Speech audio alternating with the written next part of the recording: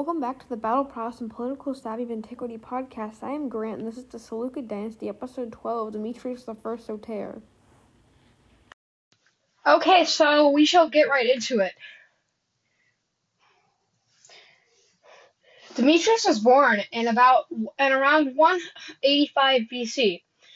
He was born in the purple while his dad Seleucus IV was ruling. He was the son of Seleucus IV and Laodicea IV. When he was only 7 years old, he was traded with Mithridates, his uncle, and the future emperor Antiochus IV. For the next 16 years, he was a political hostage in Rome. In 162, he used Rome's support to regain the empire from Antiochus V and his general Lysias. He quickly regained the empire for the family Seleucus IV. He was crowned Demetrius I. He was the first emperor not named Antiochus or Seleucus. That's just something extra. Demetrius first went south to fight and started grinding Judah Maccabee. He was mildly successful, but one of his generals failed badly and lost the battle against Maccabee. He then earned the title Soter for saving the East from revolt. He also supported a Cappadocian usurper against the king, who refused to marry his sister. So Demetrius married his sister Laodicea V instead. However, around this time, Demetrius retook Judea and killed Maccabee. But a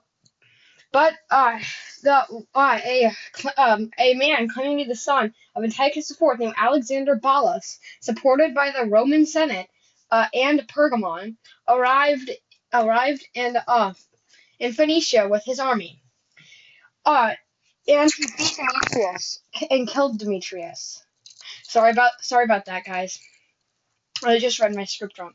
He beat Demetrius in a battle due to the superiority of his troops. Demetrius was then killed. Wow, that was fast. He ruled for a pretty long time, but the sources are very murky.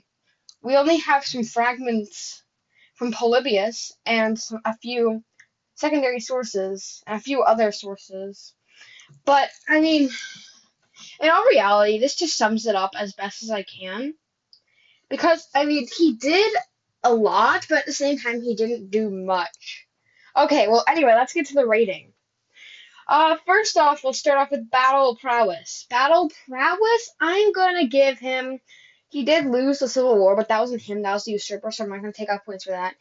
He lost Alexander Ballas, but that wasn't like a crushing defeat. Ballas had a better army than him. Probably.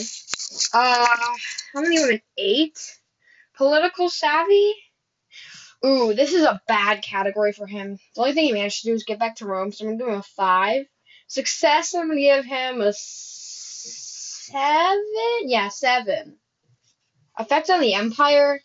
Oh, this is tough. He basically delayed the inevitable, which was the Empire's collapse. I'm gonna give him a 4. Effect on the world, I'm gonna give him a 3. Death, I'm gonna give him a 1. I think that's, hold on, sorry. The last category, upbringing, he was I'm gonna give him a 3.